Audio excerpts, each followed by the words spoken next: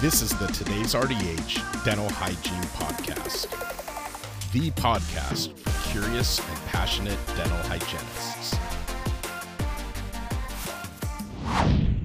Kara RDH here, and before we get started, I want to thank CE Zoom for sponsoring this podcast audio article.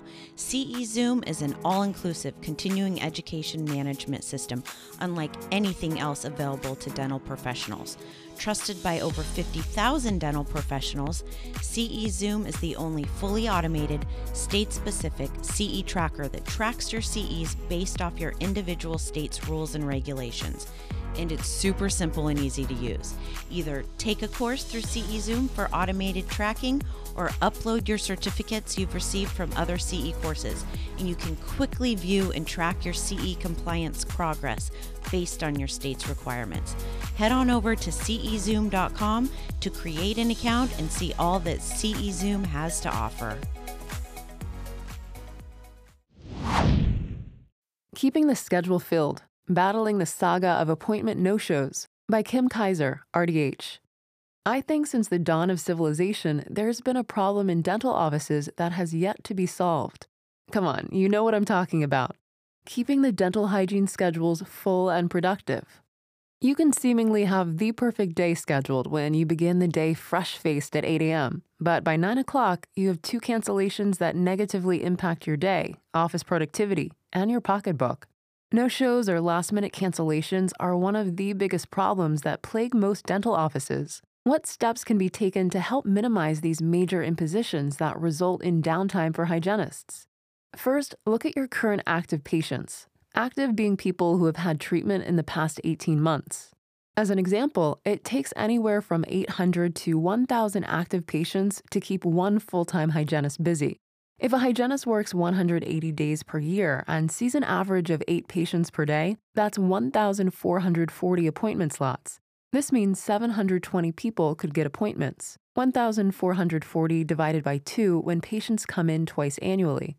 This doesn't take into account periodontal maintenance, new patients, sealants, and scaling and root planing patients. But it is a great starting point to make sure you have the patient load to support the hygiene schedule. If all the numbers work out and there are enough patients for the hygiene team, then it's time to work on making sure those patients make it to their scheduled appointments. Determining whether the patient will commit and show up to their appointment depends on how it's scheduled initially, as well as the value the patient places on the upcoming appointment. Establishing value. First, the patient must value their appointment in order to be motivated enough to keep it. Patients are likely to return by how they feel and how they're treated when they're at your office. Delivering exceptional customer service is key to helping the patient feel valued and making them want to return. Referring to their hygiene appointment as just a cleaning minimizes the importance of the appointment. References to the patient's specific needs will help to instill importance and value for the upcoming appointment. Refer to periodontal maintenance appointments as such. Refer to scaling and root planing as therapeutic appointments to address the disease process. Be sure to explain to the patient that, when they return, any specific concerns will be reviewed, such as, for example, that inflamed area, craze line on number 19, that sensitivity with number 6, and so on. Positive feedback is also motivation for patients to return. When the patient is being encouraged about how they've achieved better plaque control, reduced BOP, or pocket depths, it can be the stimulus needed to encourage the patient to keep their appointment. Finding the right time. I'm also a huge advocate for pre-scheduling patients for their needed 3, 4, or 6-month recalls and have personally seen success with this protocol. Fewer patients tend to fall through the cracks when the hygienist or assistant pre-appoint. This schedule is also tailored more accurately for the procedures and time needed. Always give the patient 2 options when scheduling, such as, do you prefer early in the week or later, mornings or afternoons?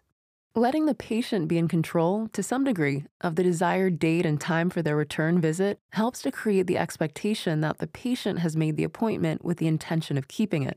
If the office has a certain protocol, and I hope you do, explain that they'll receive a courtesy call, text, or email closer to the appointment.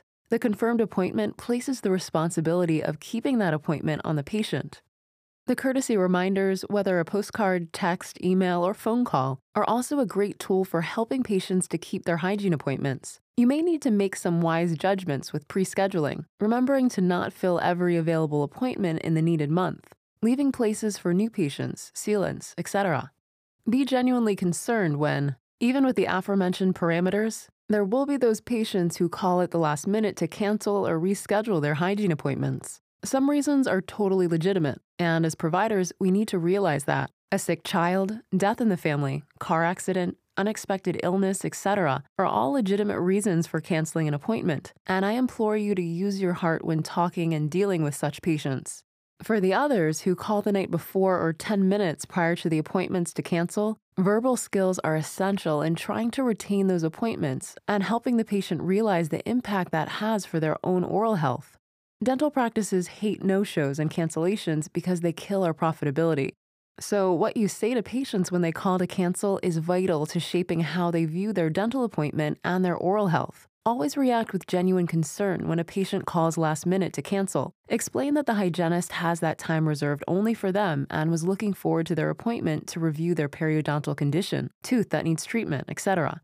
Always ask if there's any way the office can help them keep that reserved appointment. If the patient still wants to cancel, always try to reschedule the patient, unless they're a habitual appointment breaker, while you still have them on the phone. If the next appointment is more than 4 to 6 weeks away, the patient may decide they don't want to wait that long and come in for their already scheduled appointment. This helps build value if they realize that the office is busy and appointments are hard to get. I use this next tactic with caution though, because it can backfire with some patients.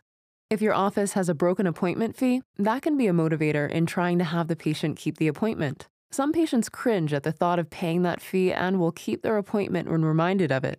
If it's the first time the patient has canceled at the last minute, the staff can simply state that the broken appointment fee will be waived for this one appointment, but then suggest rescheduling on a day that will not conflict with the patient's other responsibilities. Plant the seed for keeping appointments in the future to avoid that fee. Inevitably, even with our best efforts, holes will still pop up on the schedule from time to time because of life. For those instances, I say stick to the tried and true methods of using the short notice call list and ASAP list. Normally, the responsibility falls to the front desk or a dedicated hygiene coordinator, but have the hygienist make the calls if he or she has downtime. That personal call sends a strong message to patients about their oral health. Also, look at the schedule for the day to see if there are any past due patients. Attempt to move them over to the open spot if they agree to treatment. Look for family members of other patients scheduled around that same time who are due and might like to arrive together. Offer to see the doctor's patients who may need same-day services such as scaling, root planing on a new patient, sealants, fluoride placement, or impressions for whitening. Make every effort to be in control of your hygiene schedule rather than the schedule controlling you. Best wishes for keeping a full and productive hygiene schedule. Thank you for listening to the Today's RDH Dental Hygiene Podcast. Subscribe on Apple Podcasts, Google Podcasts, Spotify, Stitcher, or wherever you listen to your favorite podcasts.